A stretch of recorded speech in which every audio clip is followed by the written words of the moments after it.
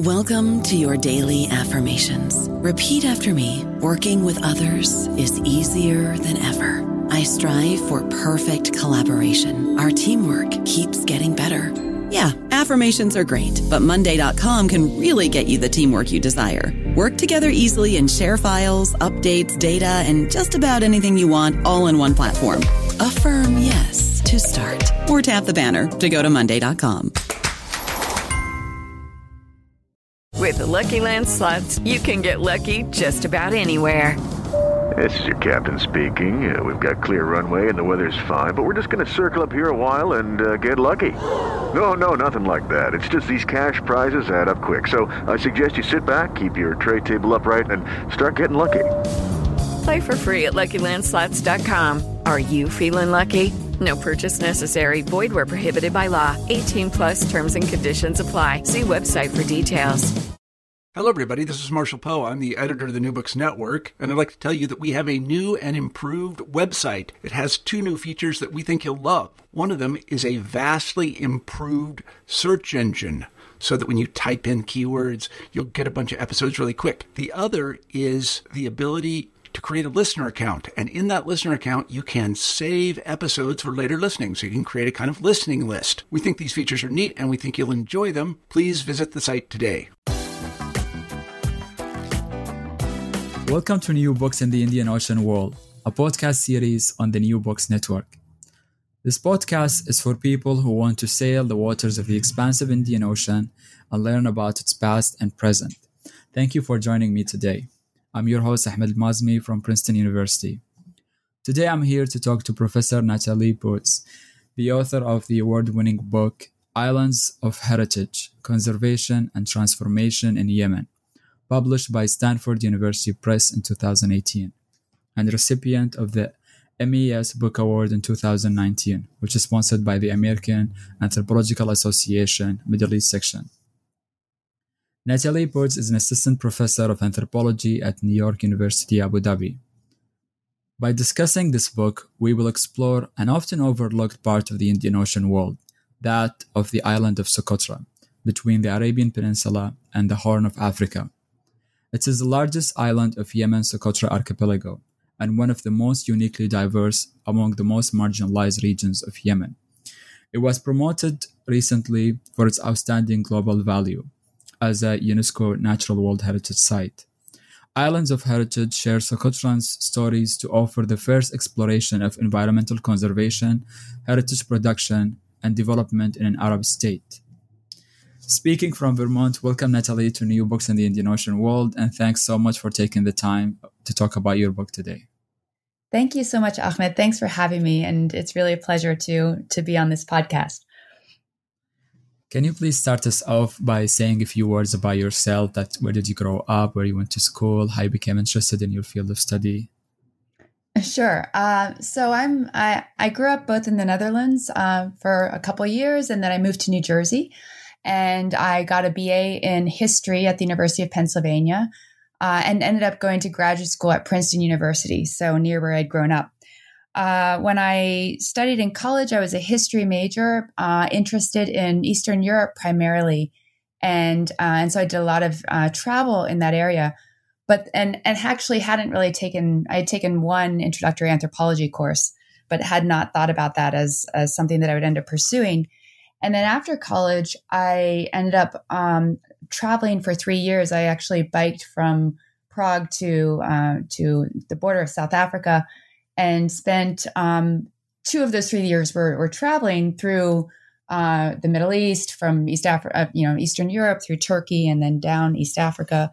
And then, and a year in the middle, I worked for the International Rescue Committee in a Rwandan refugee camp in Tanzania. So I say all that because that's when I became interested in working on refugees, or with refugees. But I also shifted my interest from Eastern Europe to the Middle East and East Africa, as well as wanting to learn Arabic, and also became very interested in cultural anthropology because I'd spent so much time during that trip staying with different families along the way, and really kind of wanting to think about how to write about things like cultural diversity and difference. And so this was kind of a formative experience. And I came back from that, spent a couple years working, and then went to graduate school in anthropology, and then shifted towards trying to study Arabic. Fascinating. Who did you work with? Did you have any mentors? Oh yeah. So Princeton is a powerhouse of a department, and it's although it's relatively small. So because of that, I actually kind of count everybody who was faculty there at Princeton at the time as my mentors. But I worked especially closely with my advisor, of course, Carolyn Rouse, who's still there and has been inspiring all these years. And also my dissertation committee, James Boone, Carol Greenhouse, and Larry Rosen, many of whom I had the pleasure of seeing this past year when I was a fellow at Princeton, and just from this in 2019 to 2020. So, and all of them are such profound, inspiring thinkers and individuals that often when I'm writing articles today or chapters, I still find myself thinking back to the kind of the ways that people like Carol and Jim and Larry and Carolyn would think and present their ideas, and the kind of energies and enthusiasms they had for their own projects. Great. The book is really rich, and I would like to start talking about it. So your earlier work was on deportation, which you published in your co-edited volume with Nicholas Di Genova, entitled The Deportation Regime, Sovereignty, Space, and the Freedom of Movement, published in 2010 by Duke University Press. So how that project on deportation led to your recent book on Islands of Heritage? How did that book idea develop? What was the research process like? And if you can share the writing experience. Sure. Yeah, those seem on the outset like two very different kinds of projects. And in some ways they are, but they kind of developed. I had a connection when I made that shift. So I began studying Arabic in Yemen in 1999, and that's when I first heard about Socotra. But it was very difficult to visit there because during the monsoon season occurs in the summers, which is when I was going to Sana'a to study Arabic, and it seemed like a very difficult time to go. And in fact, actually. As I'll probably talk about a little bit more later, Socotra was cut off. People could not reach Socotra by dhow, by sea, until 1990, during those monsoon periods, because the seas are too rough and there are no natural harbors. And it was only in 1999 that the airstrip was lengthened so that you could have flights going year round. So when I first heard about Socotra, it did sound like this place that was somehow, quite remote and cut off from the mainland. And so I knew about it, but I was actually my first interest was in working on refugees, return migrants, and deportees in Yemen and the Horn of Africa. And so I'd begun this project on. In fact, I was actually going to Somalia to meet to kind of think about the connection between Somalia and Yemen, because I had been talking to a lot of Somali refugees in Yemen, and that's where I met people who'd been deported from the United States, which is what led to that project. So it kind of started in Yemen, brought me to Somaliland, and then I thought I would continue doing work in either Somaliland or on the coast of Yemen with these deportees and return migrants and refugees all living in the same area. But when I went to Yemen for a longer period to start that work, it was in 2003. And this was right at the time of the U.S. invasion of Iraq. And so we were actually prohibited from leaving Sana'a, from leaving the capital, because the U.S. embassy, but also the Yemeni government, was afraid of protests and a backlash against U.S. citizens. And so I felt a little bit stuck in Sana'a, but also thinking that I couldn't get to Hodeidah or the Red Sea area at that time. And the one place it seemed that it was permissible to travel, that we could get travel permissions to go to, was Socotra, because it, again, there was the sense that it was quite removed from at least the political events on the mainland. So I went there in March 2003 for 2 weeks with my partner, and we spent the time kind of watching the invasion of Iraq unfold. And it was really intrigued me was going into, not just watching this in cafes on televisions, but going into the countryside and listening to radio, like BBC Arabic, with Socotrans who were following this very closely. and then thinking about Secutran's engagement with the region from a distance, but what all these conflicts happening, in places that are more typically studied, like Egypt or Iraq and Syria, what they looked like from people so far at the margins of the region. So it was during this. So I was interested in that, but it's during this period that I also learned about this environmental conservation project that was happening on the island, and I heard about Secutrans who had been deported from the island to the Arab Gulf. Now, deported is the word that people were using, but really it was a form of banishment of women who had been accused of witchcraft and then sent on any dhow passing by, and they would end up going to what was then Oman, the Trucial States, and settling there. So I was drawn to these unusual deportation narratives of so-called or alleged or accused witches who'd been deported, and thinking that this is a different way to think about deportation, as well as the fact that I started thinking about a shift because when I did go back to Somaliland in 2004, things were a little bit it was a little bit dangerous to be there at that time period. So between a mix of kind of moving around the area because of different precautions and events that were happening, that's what led me to this field site in Socotra. Listening to you and reading your book, I couldn't help but to think about the difficulty of such a site, especially given the current pandemic. So, drawing from your experience, do you have any advice about conducting field work and researching challenging sites such as Yemen? And do you have an insights that you can share with aspiring scholars who want to study similar sites? Yes, it's, I haven't, I have not actually really started trying to do field work since the pandemic started. My last besides being in contact with people, but my last field trip was actually in January, just before it broke out, when I went back to Djibouti. But I think because Yemen was already, in 1999, when I first went, I traveled around the entire country on my own and shared taxi, and it seemed that it was very open. And then with each year, and it was in the early 2000s, it was quite possible to do fieldwork there, and there were a number of anthropologists. But by the mid 2000s, it started to become more difficult, and so already in that first project, I was, as I just mentioned, I kind of positioned myself. I kind of moved between Somaliland, Yemen, Socotra. I've now recently, in the past couple of years, have gone back to Somaliland. So instead of thinking about one particular topic and one particular site, kind of by circumstance, but I think this is something that I would now advise scholars too, is I really was thinking about working within a broader region that would allow me to move from one part of the region to the other region as needed. And so I now see my field, so to speak, of research where the places where I try to ask similar questions being Yemen and the Horn of Africa. And this allows me to go back and forth as necessary. And and in some cases, this means moving between themes. So I started off wanting to work on refugees and worked and did some work on deportation, then went to environmental projects and transformations. Now I'm actually working, have a project on refugees again, but I see my next project more related to forced movement because of climate change, so climate refugees. So these even things that seem like very disparate projects end up coming together.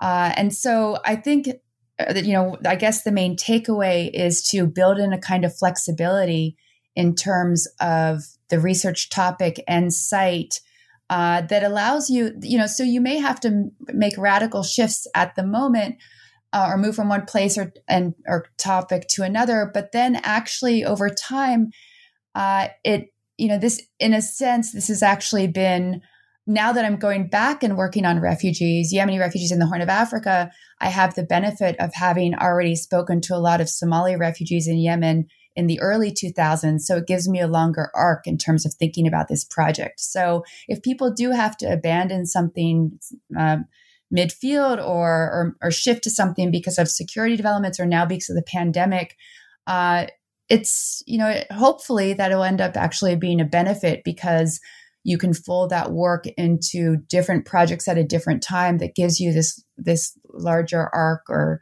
longer angle of working in the field. And I guess, and with that, I suppose, the real key is how, first of all, it's hard to come up with good research questions. And so this is really what we're trying to do, right? What is a good research question? But also, how can we ask this question in several kinds of ways and in several kinds of environments? And now one way is obviously by following people as they move to different places. And so a topic like refugees allows for this more easily. But also during the pandemic, we're all learning how to have schooling on Zoom and things like this. So I think we're really going to be learning how to do a lot of our research through Zoom, and as well as other social media as well. As an anthropologist, I think that initial ability to be there is very helpful for having connections and contacts with people. So, I feel more confident continuing field work and interviews via Zoom and other ways with people I already had the opportunity to meet in person. And then once those connections are established, then I think it's, it doesn't make so much of a difference about whether I can actually meet them again in person or not. Although that, of course, is always still ideal. Definitely. This is really useful. And I've spoken to some anthropologists in the past, and they told me that they intended initially to work on Saudi Arabia, but it wasn't accessible at the time, so they shifted to Yemen. And now the other way around is happening. So the book consists of 6 chapters with an introduction and a conclusion.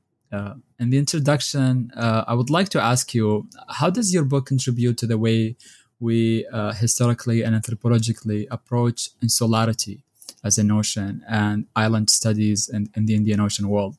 Can you introduce Socotra as a case study for approaching these questions? Yeah, well, you gave a very good introduction to Socotra. I had never known about, as you say, some people may have never heard about this island. I had actually didn't know anything about it until I first went to Yemen.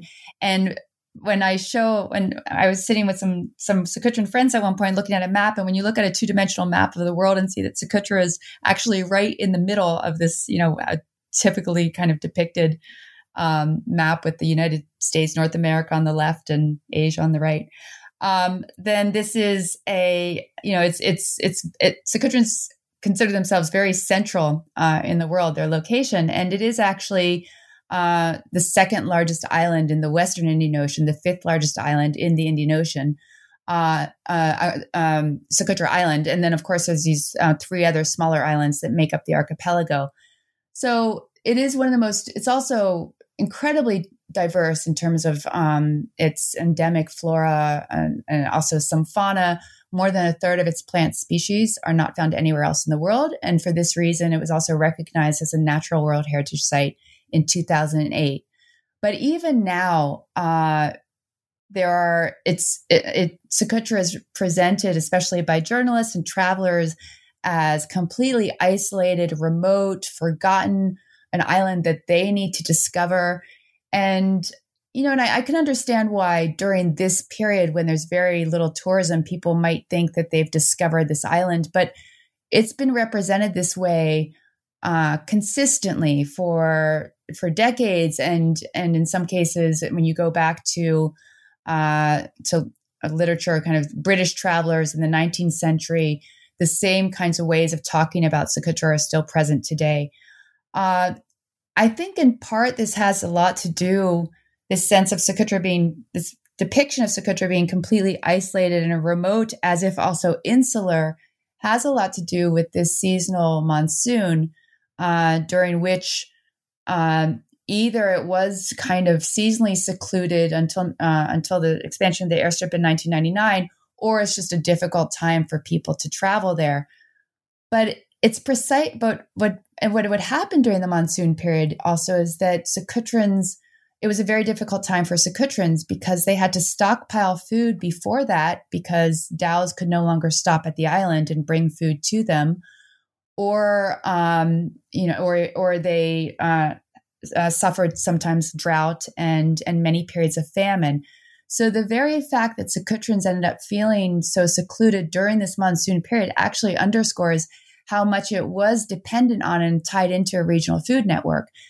That is far from being these dependent, self-reliant pastoralists on this island who are isolated from the rest of the world. Secutrans were very much dependent on the connections through dhow travel and trade of people from around the Indian Ocean. So especially before actually its kind of more recent integration into the Yemeni nation state. So in the 40s and the 50s and the 60s, I mean, if they were very dependent on getting maize and from the Horn of Africa, and on dates and other foods being brought in from the Arab Gulf, and a lot, So, and they were also exporting food products to these regions. So, Secutrans actually have a very long historical connection to the African coast, as well as the Arab Gulf, even more than they did to mainland Yemen for much of that period. And so I think what this example presents to us is what I tried to do in my book, at least, is really focus on these connectivities. So I was very interested in how Secutrans thought of themselves as being connected to a place like the United Arab Emirates. And this was before I moved to the UAE myself. In fact, I was only hearing about, I'd never been to the UAE, and I was only hearing about the UAE through Secutrans, who sometimes when they were singing lullabies to their children going to sleep, they would sing about the cars being brought to them from Ras Al Khaimah, for instance. And it was the UAE was very present in the way that Secutrans talked about their relatives being there, and in terms of the kind of aid and assistance they got from these relatives. And the first time I went to the UAE, to Abu Dhabi, where I ended up, and I mention this because I'm now located in Abu Dhabi, not currently, but normally, because I teach for New York University in Abu Dhabi. The first time I went was in 2005 to actually trace down one of the Secutrans who had been accused of witchcraft and therefore left the island and ended up there. So Secutrans my book really tries to focus on these connections to the broader Arab Gulf, and then also think about the historical connections to East Africa. Also to point out that an island like Secutran, I'm sure, many other islands, all these other islands in the Indian Ocean, can be somewhat secluded or remote in a seasonal or even in a cyclical sense, or even today during periods of war, but they're never insular. They're never disconnected. I mean, this is really I was writing against this message that you get from journalistic and traveler accounts of this island that had been untouched by any outside influences, or as if untouched by modernity in general. Mm-hmm. That takes us to the question you posed on the introduction, which is how heritage, anomaly conservative in Devour, and revolution, anomaly transformative in Devour, can be connected. How does the Secutri case connect these two endeavors? So I started documenting when I started my fieldwork there in 2004 when I was living there. And I was documenting a lot of conservation efforts, really between 2004 and 2010, that were both in terms of the way a series of projects tried to conserve Secutra's natural heritage, that is the environment, but also local Secutran efforts to conserve their cultural heritage. And at that time, it was very much about conservation and in a somewhat conservative sense. So Secutrans were talking. There were a lot of debates that they were engaged in terms of what should and should not be included in their cultural heritage, and who would have the authority to produce that. That is, is heritage something that is defined by international experts? Because there were a lot of researchers and experts who would come to the island. Is it defined by the state, by bureaucrats? Can the Socotra Islanders define it and author their heritage? But then or is it the immigrants from the people in the diaspora? And if it is the Islanders, then is heritage just what the Socotran Bedouin, pastoralist Arabs think it is? Or to what degree are the African Socotrans included in this? A lot of this was being debated in kind of questions about what should and should not be included in their heritage. How do you account for what we today call negative heritage, like the fact that Socotrans had believed in witchcraft and had banished witches, or that they had worked through kind of sorcerers and witch doctors because there were no doctors at the time on the island. So it was a little, people were trying to make sense of this heritage, but it was a little bit more conservative in its outlook. At the same time, I saw that it was giving Socotrans kind of a sense of empowerment, because one of the main things is that I was hearing from a lot of Socotrans is they'd grown up ashamed to speak their language. And so once Socotri, which is a Semitic language, it's its own language, different from Arabic, distinct from Arabic. And when they started thinking about their language as heritage and thinking about heritage as something that had to be preserved and promoted and celebrated, then they also started thinking about a right to their language. And this gave them a sense of empowerment. And so over the years, I saw this promotion and mobilizing of heritage becoming more empowering, and then dovetailing with the demonstrations at the time of the revolution, which also brought Socotrans like Yemenis, like Egyptians and Syrians, and many, many people around the Arab world to the streets with a new sense of being able to speak out and to make demands upon the state. And so the way I connect these, or the way the Socotra case connects these, actually, what I should say is it was connected for me by one of my main interlocutors, who was organizing poetry festivals and political protests in the same day at the same time. And when I asked him about these different events that he was doing, he's the one who said, well, they're all part of the same work, right? So mobilizing one's heritage to actually feel proud of one's identity and to be able to feel that one can determine one's identity became part of that sense of taking to the streets and actually trying to demand and affect change. And so I guess they were really connected through the sense of empowerment that people got from both aspects. And in that sense, the heritage work became, as I argue later on, and I could talk about it a little bit later, it became, in that sense, revolutionary because it allowed Socotrans to think of themselves in new ways. I don't know about you, but I'm very busy and I don't have a lot of time to cook. That's why I subscribe to Factor. Eating better is easy with Factor's delicious, ready-to-eat meals. Every fresh, never frozen meal is chef-crafted, dietitian approved, and ready to go in just 2 minutes. You'll have over 35 different options to choose from every week, including Calorie Smart, Protein Plus, and Keto. These are 2-minute meals. Factor meals are ready to eat and heat, so there's no prepping, cooking, or cleanup needed. They're flexible for your schedule. Get as much or as little as you need by choosing your meals every week. Factor is the perfect solution if you're looking for fast, premium options with no cooking required. Sign up and save. We've done the math, and this is important. Factor is less expensive than takeout, and every meal is dietitian approved to be nutritious and delicious. Head to factormeals.com/NBN50 and use code NBN50 to get 50% off. That's code NBN50 at factormeals.com/NBN50 to get 50% off. How did you pursue this connection? What were some of the sources you draw on, methodologies you deployed in researching and writing Islands of Heritage? Yeah, I started. So my first, I started with pretty much conventional anthropological fieldwork. So I lived on the island from fall 2004 to beginning 2006. And a lot of this was it included participant observation, hanging out with people and taking part in daily activities. Like I taught English to 7th graders in the school. I would spend a lot of time in the campsite, kind of behind the scenes. So in the kitchen, watching Socotrans interact with tourists who were new to the area there. I should say, I don't know if I mentioned this earlier, I was living in a protected area.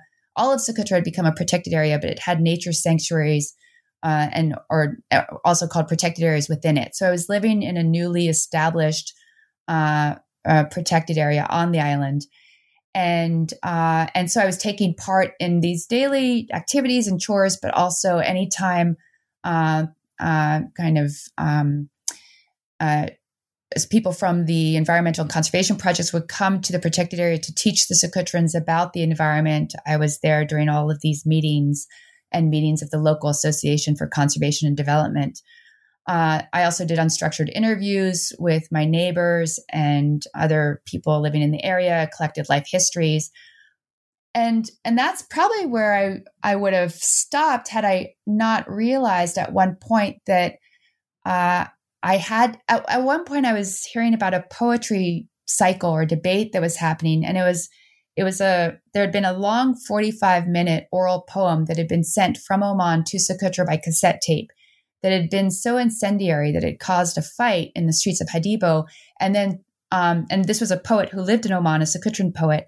And then poets on the island responded through poetry that they also sent back by cassette tape. So there were these poems being sent back and forth that were also basically a debate about what to do about negative aspects of the past. And in this particular case, it was about the fact that the Sultan's family had been executed in 1974, and people were trying to understand how to commemorate or reconcile this. And so when I sat down with some Socotran poets and they helped me translate it because I was operating primarily in Arabic. So they helped me translate from Socotri to Arabic, and then I translated it into English. And I realized that all this time I'd been trying to understand what people were thinking about these transformations on the island, not just in terms of this new environmental conservation project that was happening, but the various transformations the island had gone through, from a sultanate to a socialist, being governed as a military enclave by the socialist state of South Yemen, to now being part of the Unified Republic of Yemen and now opening up to tourism. People were timid to talk about their views about these transformations, but not in poetry. So I felt that a lot of the political debates, or I came to understand that a lot of the political debates were happening in poetry, and that I had to take that into account as well. So I began sitting with friends and they translated a lot of poetry for me so that I could follow some of these debates. I also then studied the project documents of a successive. There were 4 different integrated conservation and development projects that operate on the island starting in 1997, going through 2013, and then actually a little bit later. So I studied those. And then after I left the island after, I was no longer living there after 2006, but I continued to go back and visit almost annually until 2013 was my last visit there. And so I kept, having these shorter periods of field work. I also met with Socotrans after that in Bahrain, Oman, in Abu Dhabi, in Europe. And then what I added to that was also studying the colonial archives. So Socotra had been a British protectorate from the 1880s to 1967. The British occupied Socotra during World War II. So there's rich record of all the Dhow traffic, the grain markets, the so-called deportations. The British the officers took note of all of these things, which kind of gave me a data to supplement the oral histories that I was collecting from the Socotrans. So my book draws on this, my observations being there, but also Socotrans' observation debates that are occurring through poetry, as well as this historical material to supplement people's memories of the past. Mm-hmm. As somebody who works on environmental history, I really appreciated your engagement with questions related to the environment in this book. So in the introduction, you have an interesting take on the nature-cultural divide and the way we study heritage making. Can you share some of that? Yeah. Well, So there are a number of scholars have rightly critiqued this idea that there's something like natural heritage and cultural heritage, or even the distinction between tangible and intangible. And this goes into broader scholarly academic critiques of the divisions between humans and animals and things, right? And so as a scholar, as an academic, I think that I have no critique of their critique. I think that there's really a false binary between things like natural heritage and cultural heritage. However, I also think it's easy for us to kind of think theoretically about the fact that we as scholars, we always like to disturb binaries and to undo them and to kind of claim that these are the abstract distinctions. But on the ground, as heritage is produced and defended in practice, these separations continue to exist. And so we need to ask ourselves, who is making the claims for what counts as heritage and to what ends? So heritage making is inherently a political process. And for someone like me to say, well, really, there's no, we shouldn't have these distinctions between natural and cultural heritage. We shouldn't have natural World Heritage Sites and cultural World Heritage Sites. And in fact, UNESCO has also recognized that. And so you now have there's actually a category for mixed sites that have elements of natural heritage and cultural heritage. But for people this kind of erasure that makes a lot of sense theoretically can actually, we have to think about the effects of that on the ground. So in the case of Socotra, Socotrans were actually trying to insist that there was something, they did have a cultural heritage, and that is something that because it was their language that very few non-Socotrans speak, and their poetry, that this is something that they had the right to define, to author, to promote, to present. And in a way, as kind of a defense of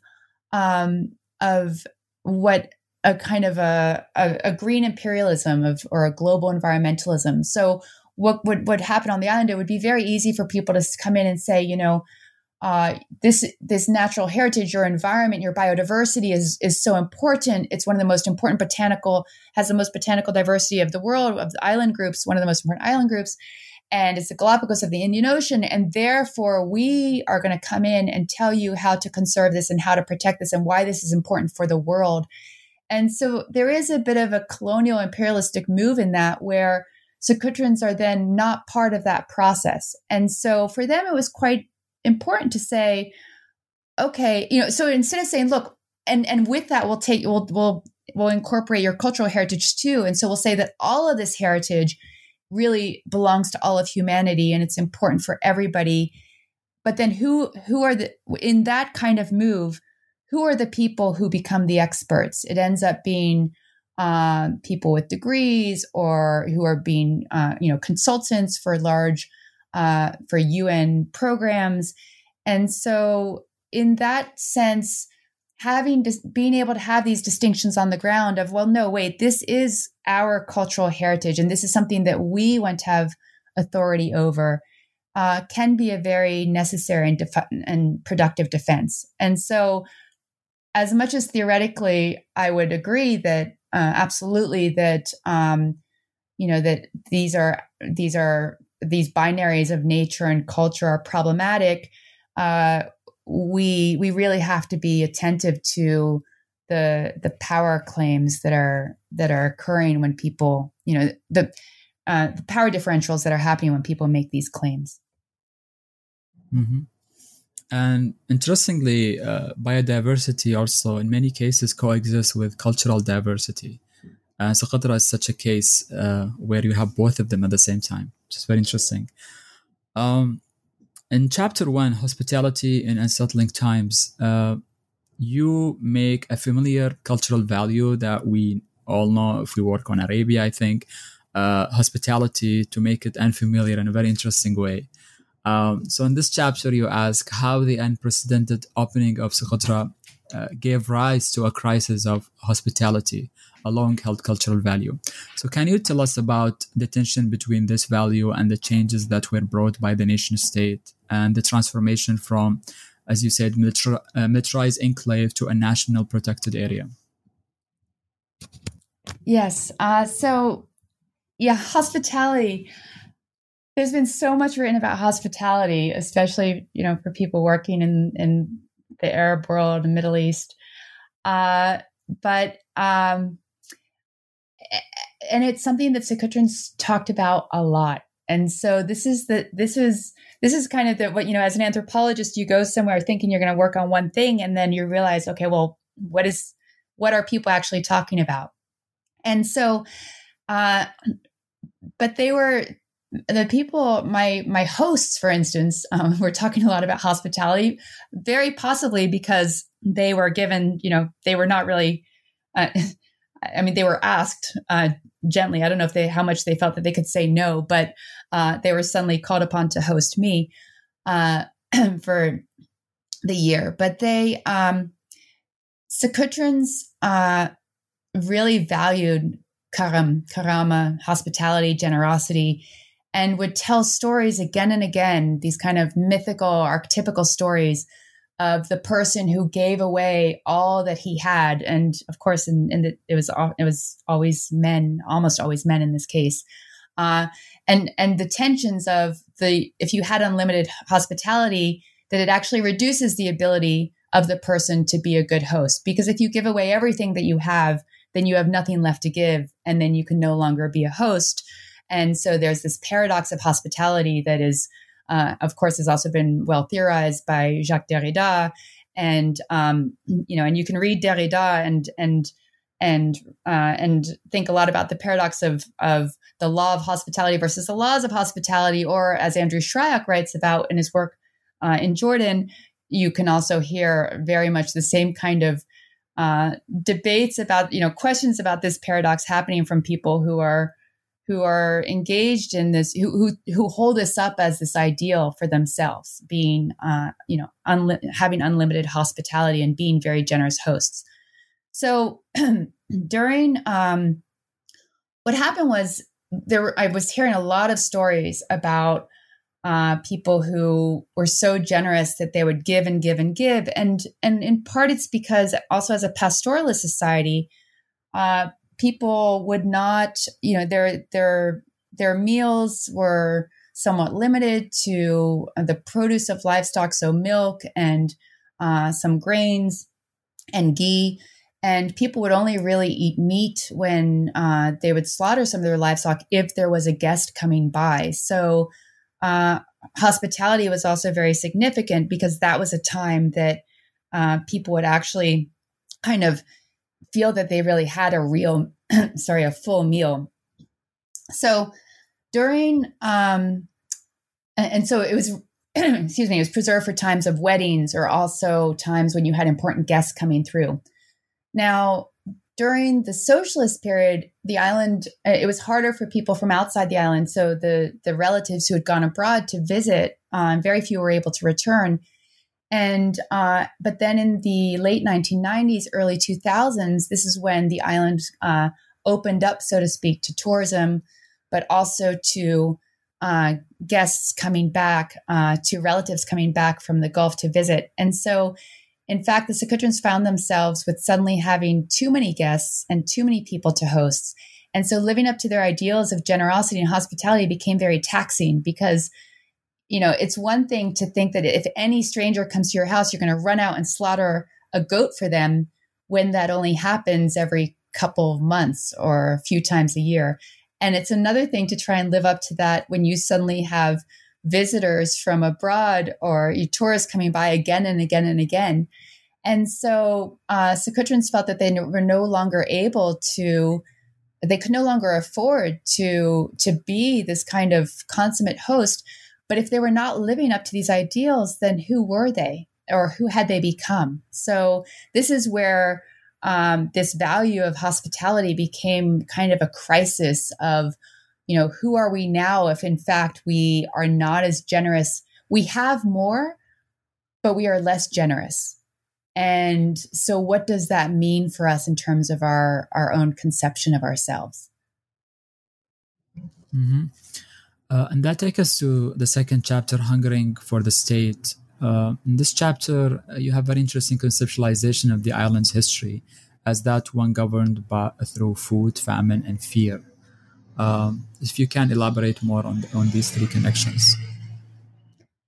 Yeah, I was interested in Socotra's transformation to a World Heritage Site. And so to think about that, I also wanted to look back at other transformations that had happened.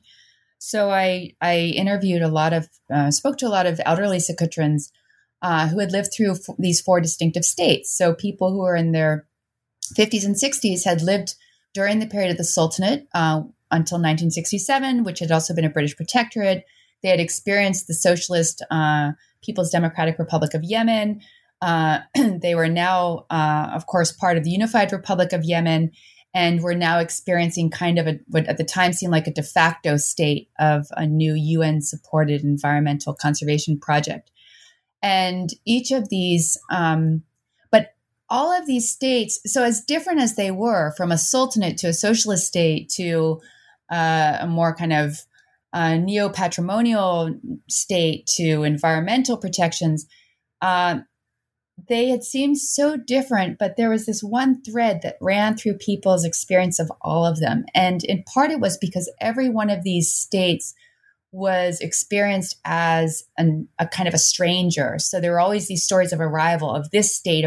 When the sultans were here, even the sultans were seen as having come from outside, from Mahra. So the sultans were there, and then the British arrived, and then the socialists arrived, and then so the state was constantly seeming to arrive in these different guises, somewhat, at times even as strangers. And so when people talked about the sultans and that period, they spoke a lot about what they remembered was how that they were afraid of the sultans, because the sultans would travel through the island to mete out punishment. So if the sultan was coming to visit you in the countryside, it was often to, for instance, to amputate someone's arm if there had been theft or things like that. So people, it was, they were afraid of the sultans. The sultans taxed people a kind of a 10% tax on their food and livestock, but also because of hospitality and generosity and power. When the sultans arrived, that was a time that you would have a lavish feast for them. So their memories of the Sultanate period were, and a number of Socotrans had lived through several quite severe famines. So they thought about this time of food shortage and famine, but then also, and in these periods of food shortage and famine, they could then go in, at least some of them could go to the Sultan's house and be fed by the Sultan instead. So there was kind of a reciprocity of expectations that, of course, when the Sultan travels throughout the island, they would put on a lavish feast.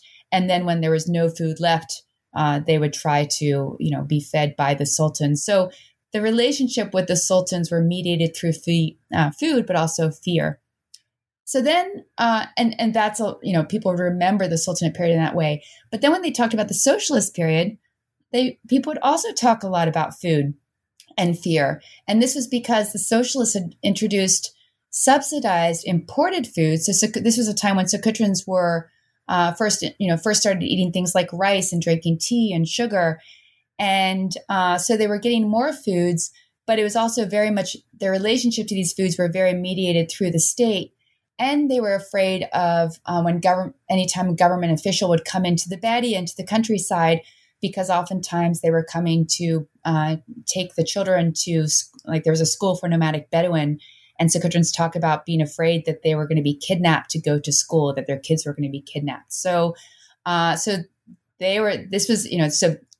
was one way of talking about the socialists in terms of food and fear. But then even in the Unity era, when Socotra became more integrated into Unified Republic of Yemen, there was another concern of kind of the concern with food, because a lot of the food subsidies were removed, and Socotrans were experiencing more price gouging. The state also developed a whole series of asphalt and paved roads throughout the island. And these roads were a way, all of this was supposed to bring change and development. And in many cases, they were very helpful. The roads would allow Socotrans to go more easily to the hospital, of course, more quickly. But in one poem, one of the clever goats from the Badia, from the countryside, points out that roads, of course, lead to markets, and markets are a place or a venue for slaughter. So there was a kind of a fear of what all these developments would bring and what these inroads and these new roads would bring.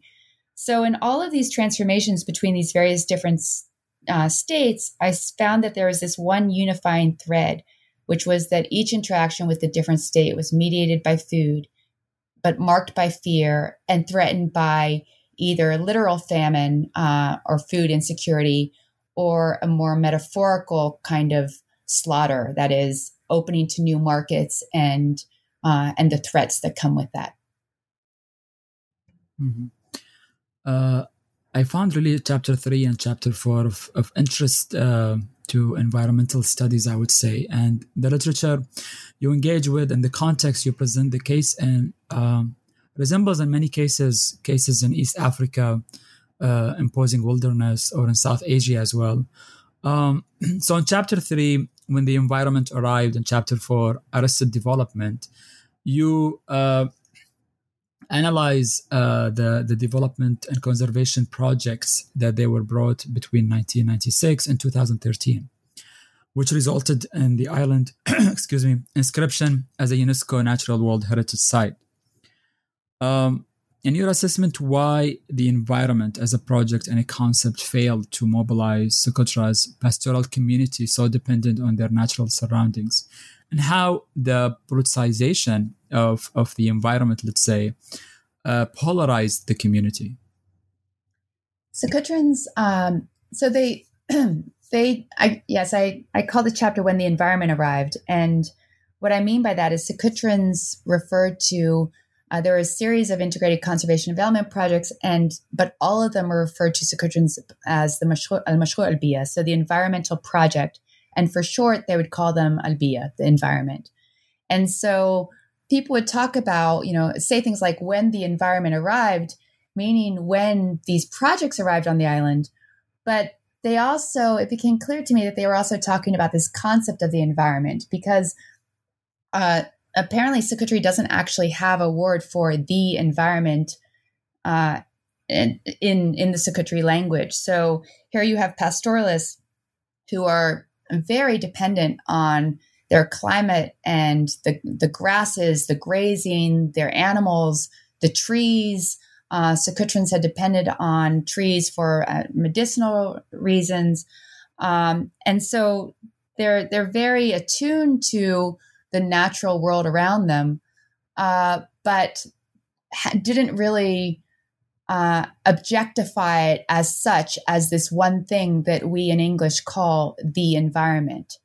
And so and just a small example of this is I was kind of driving, and so the environment was introduced as, so the Socotrans had to be taught about the environment, even though this is something that they had long lived with, in a way that was somewhat new, but also objectified and commodified, and therefore a little bit alienated.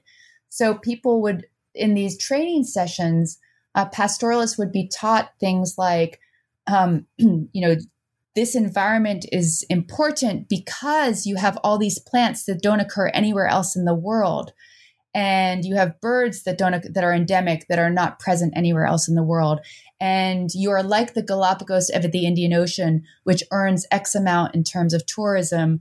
And so you could earn that much money too. So they were being taught to think of their environment in terms of being valuable relative to other places, but also for kind of the purpose of monetization and capitalism in a way that was new and a little bit alien to them.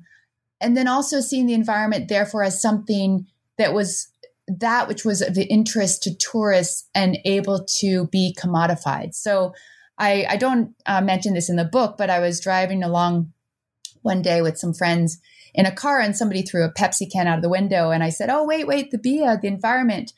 And the passenger said, well, but this isn't the environment. This is just a kind of an oasis that's a little bit dirty. This is where people had regularly thrown trash. This is not the environment. And what he meant by that is this is not the picturesque places where the tourists come to see the dragon's blood trees or to take photographs. So in that messaging of this concept of the environment, the message that they were getting was the environment is that which can be capitalized or that which must be protected because people outside care about it or find it interesting or important. And so this was alienating, but also they didn't see themselves so much reflected in the projects. So the projects employed a few Secutrans, but primarily there were international scientists, experts, or Yemenis from the mainland. They didn't really utilize Secutri language. So again, all of these concepts, like protected area, environment, these were all Arabic terms. So they were, and it was conservationists who were coming in and doing these studies and then telling Secutrans, for instance, why certain species were valuable, endemic, important, but without really being able to put to use Secutri traditional ecological knowledge or practices, not using Secutri language, and also really not using even the language of Islam. So, it could have gone both ways. People could have actually tried to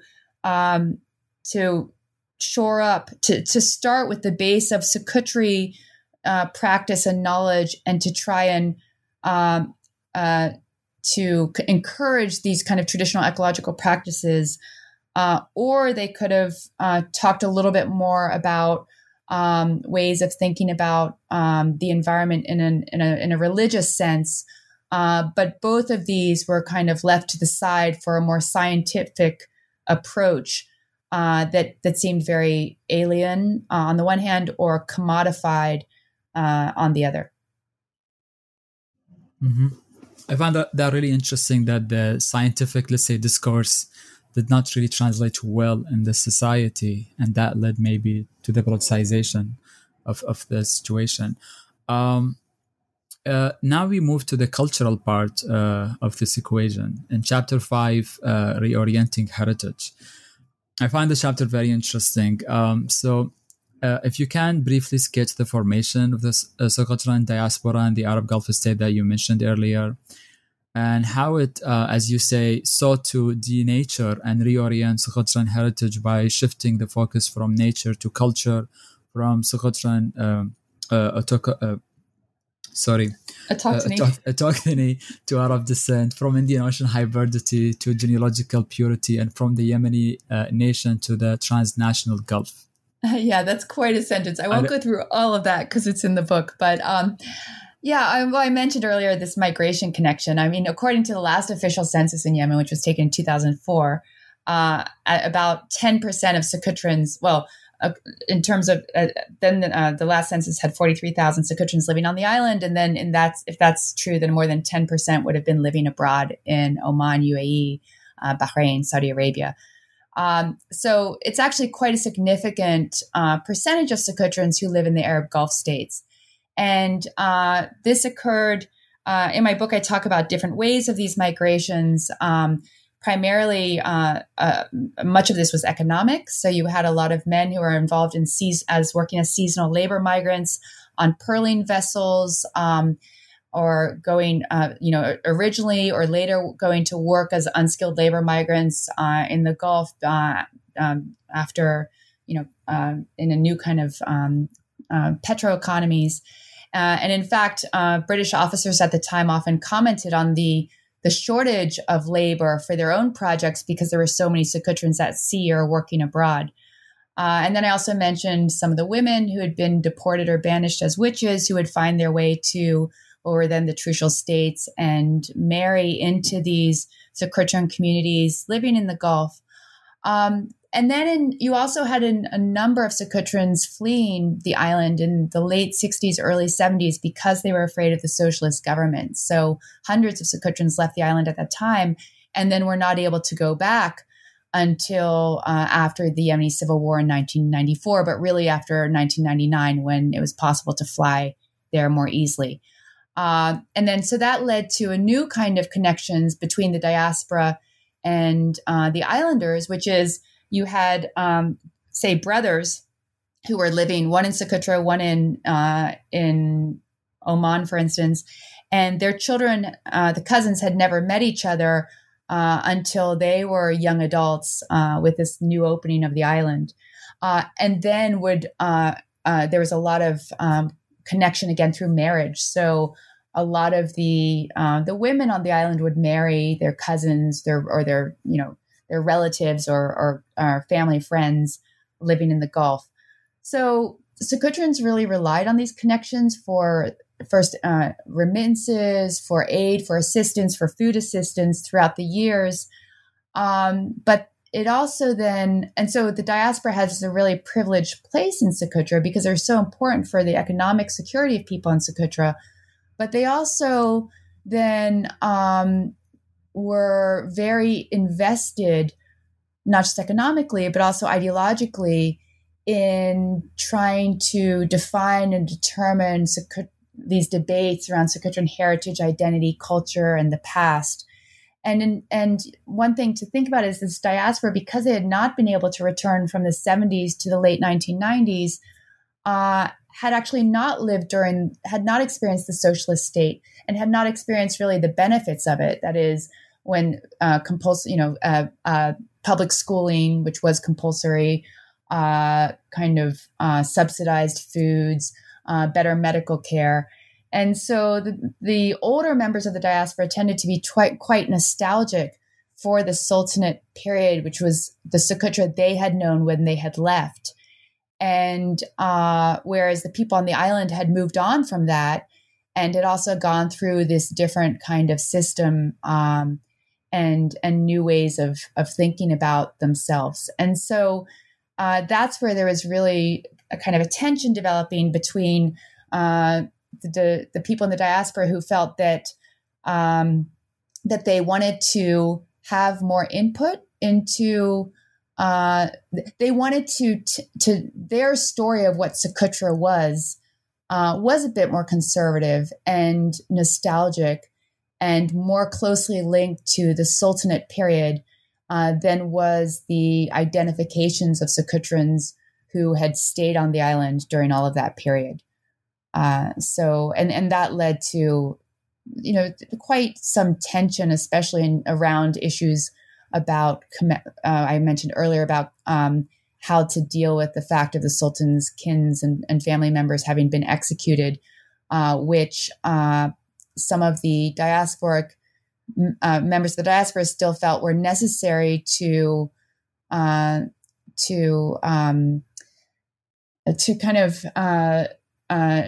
deal with, and people on the island wanted to move on from that. Mm-hmm.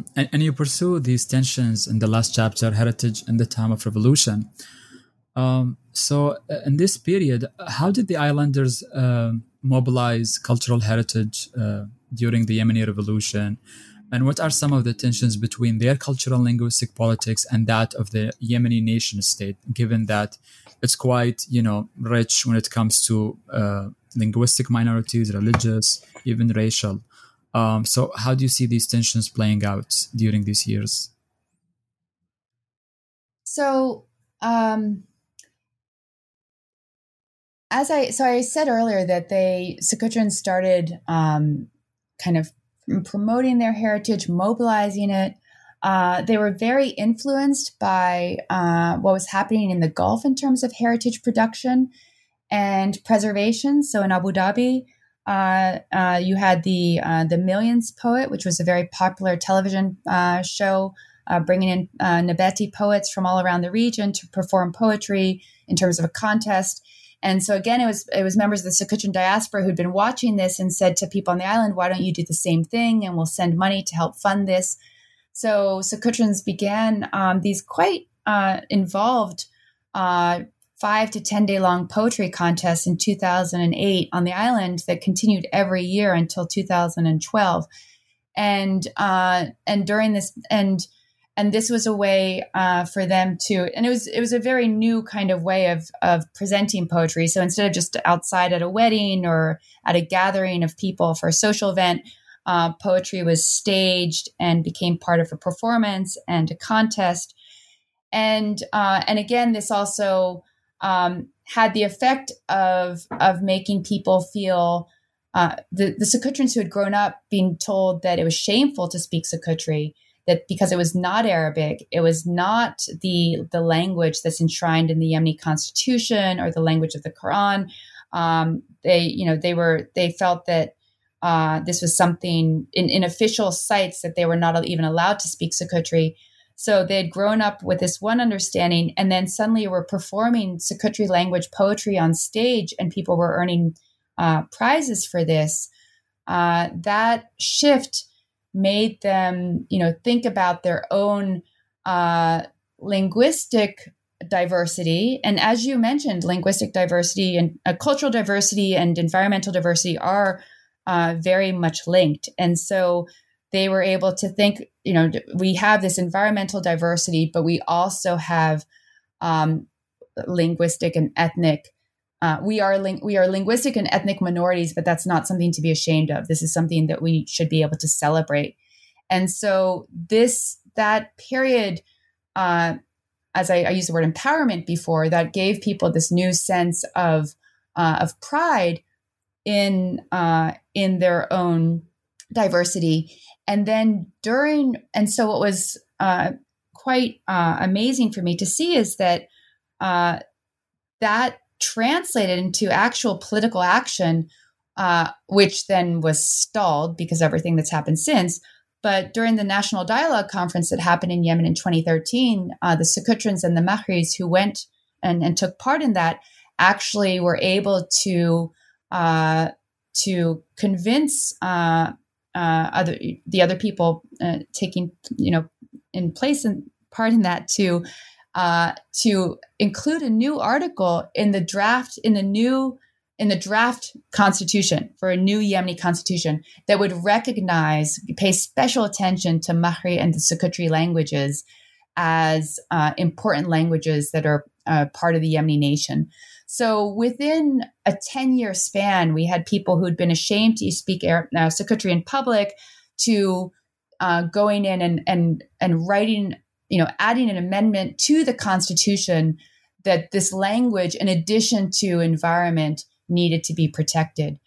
And so this is where, as I mentioned earlier, talking about, it wasn't just that people's turn to heritage gave them a sense of empowerment.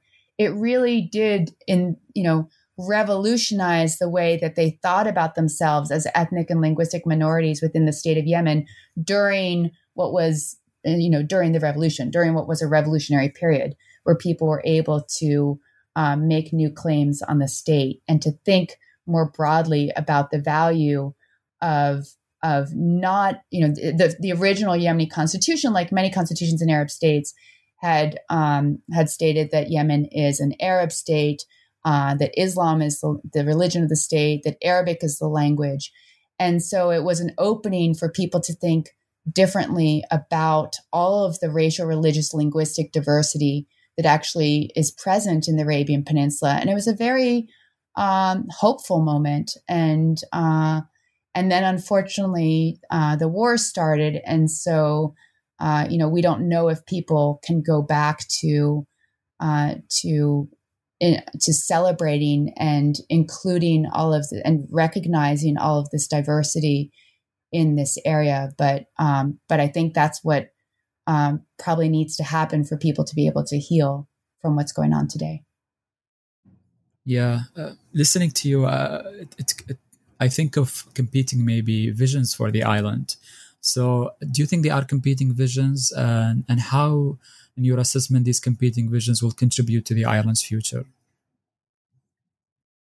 Well, so there are competing. When I finished the book, I was thinking really about the competing visions in terms of heritage. So at that point, already in early 2018, There were these poetry contests were getting new funding from backers in the United Arab Emirates and other places. And so they became a little bit, what had been grassroots heritage production began to look a little bit more like the kind of heritage that you see in the United Arab, in Abu Dhabi and Dubai. That is heritage festivals, you can villages and things like that are a little bit more large scale, a little bit more top down, have more funding, a little bit more of a state narrative.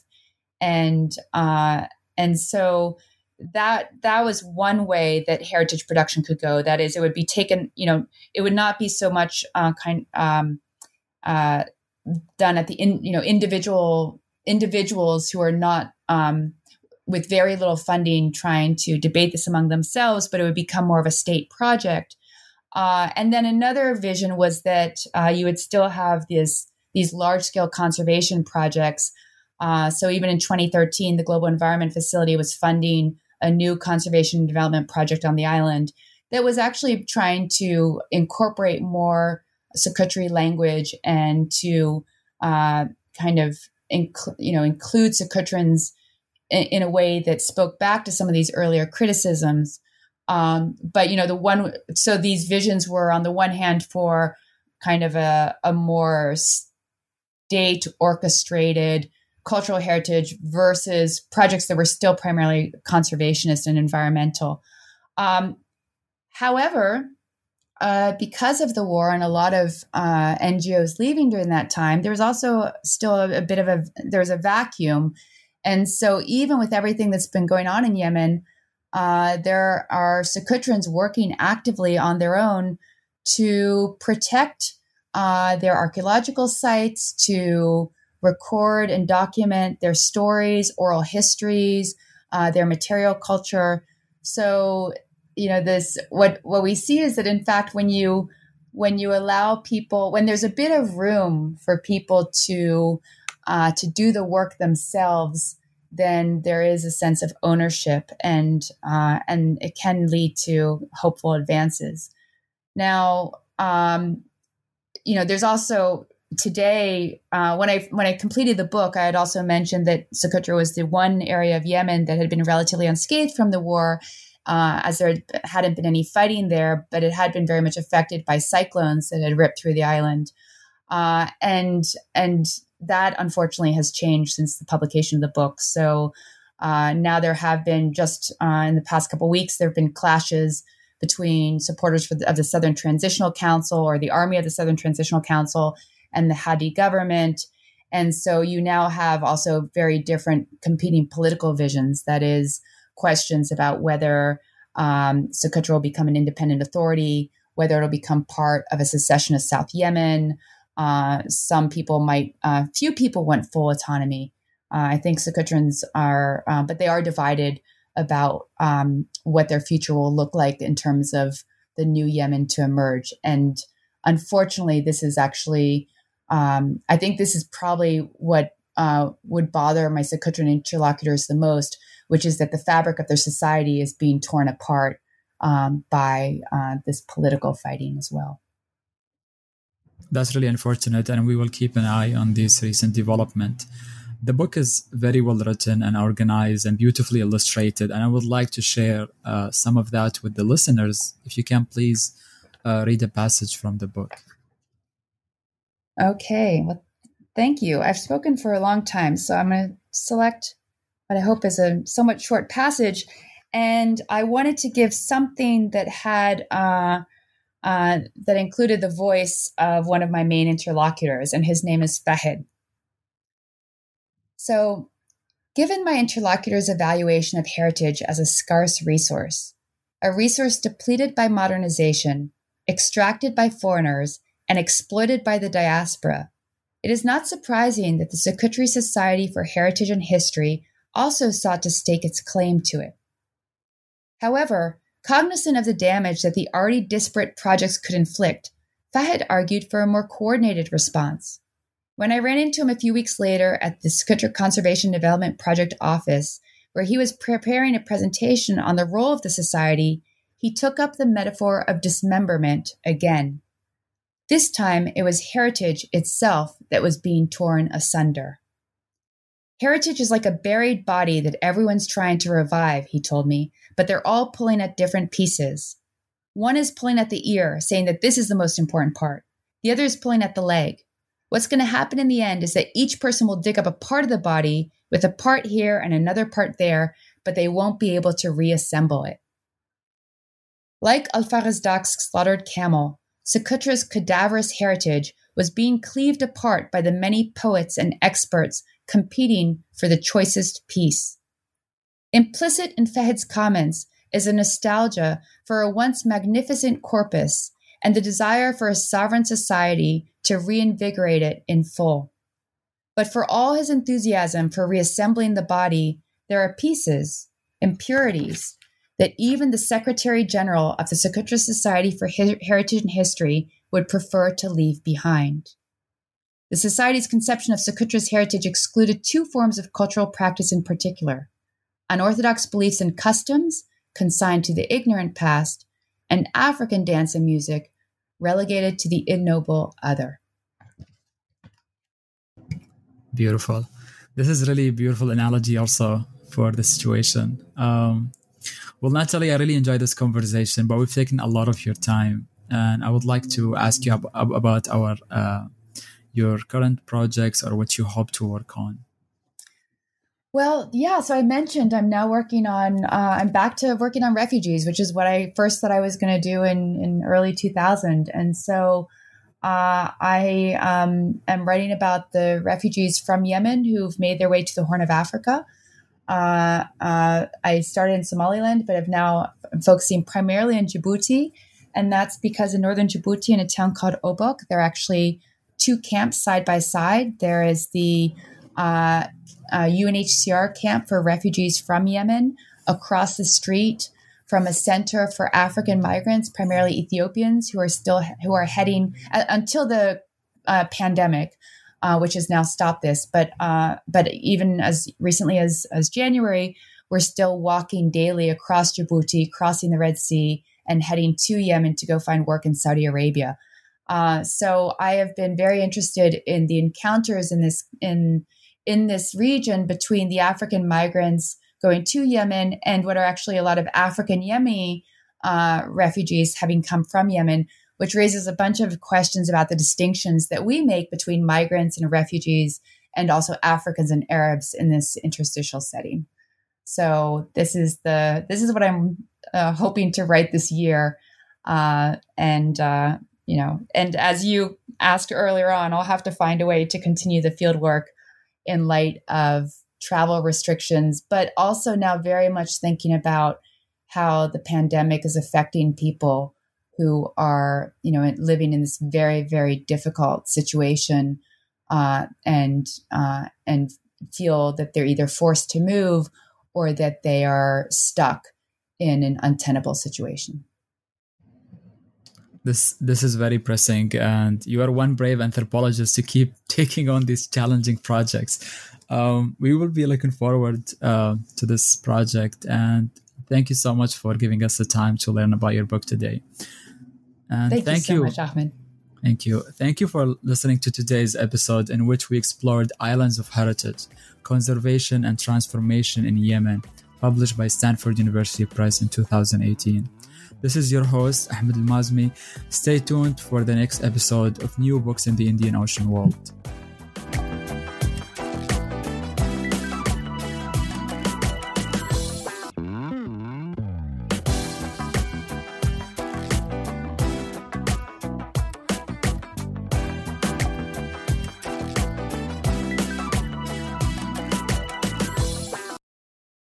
With the Lucky Land Slots, you can get lucky just about anywhere. This is your captain speaking. We've got clear runway and the weather's fine, but we're just going to circle up here a while and get lucky. No, nothing like that. It's just these cash prizes add up quick. So I suggest you sit back, keep your tray table upright, and start getting lucky. Play for free at LuckyLandSlots.com. Are you feeling lucky? No purchase necessary. Void where prohibited by law. 18 plus terms and conditions apply. See website for details.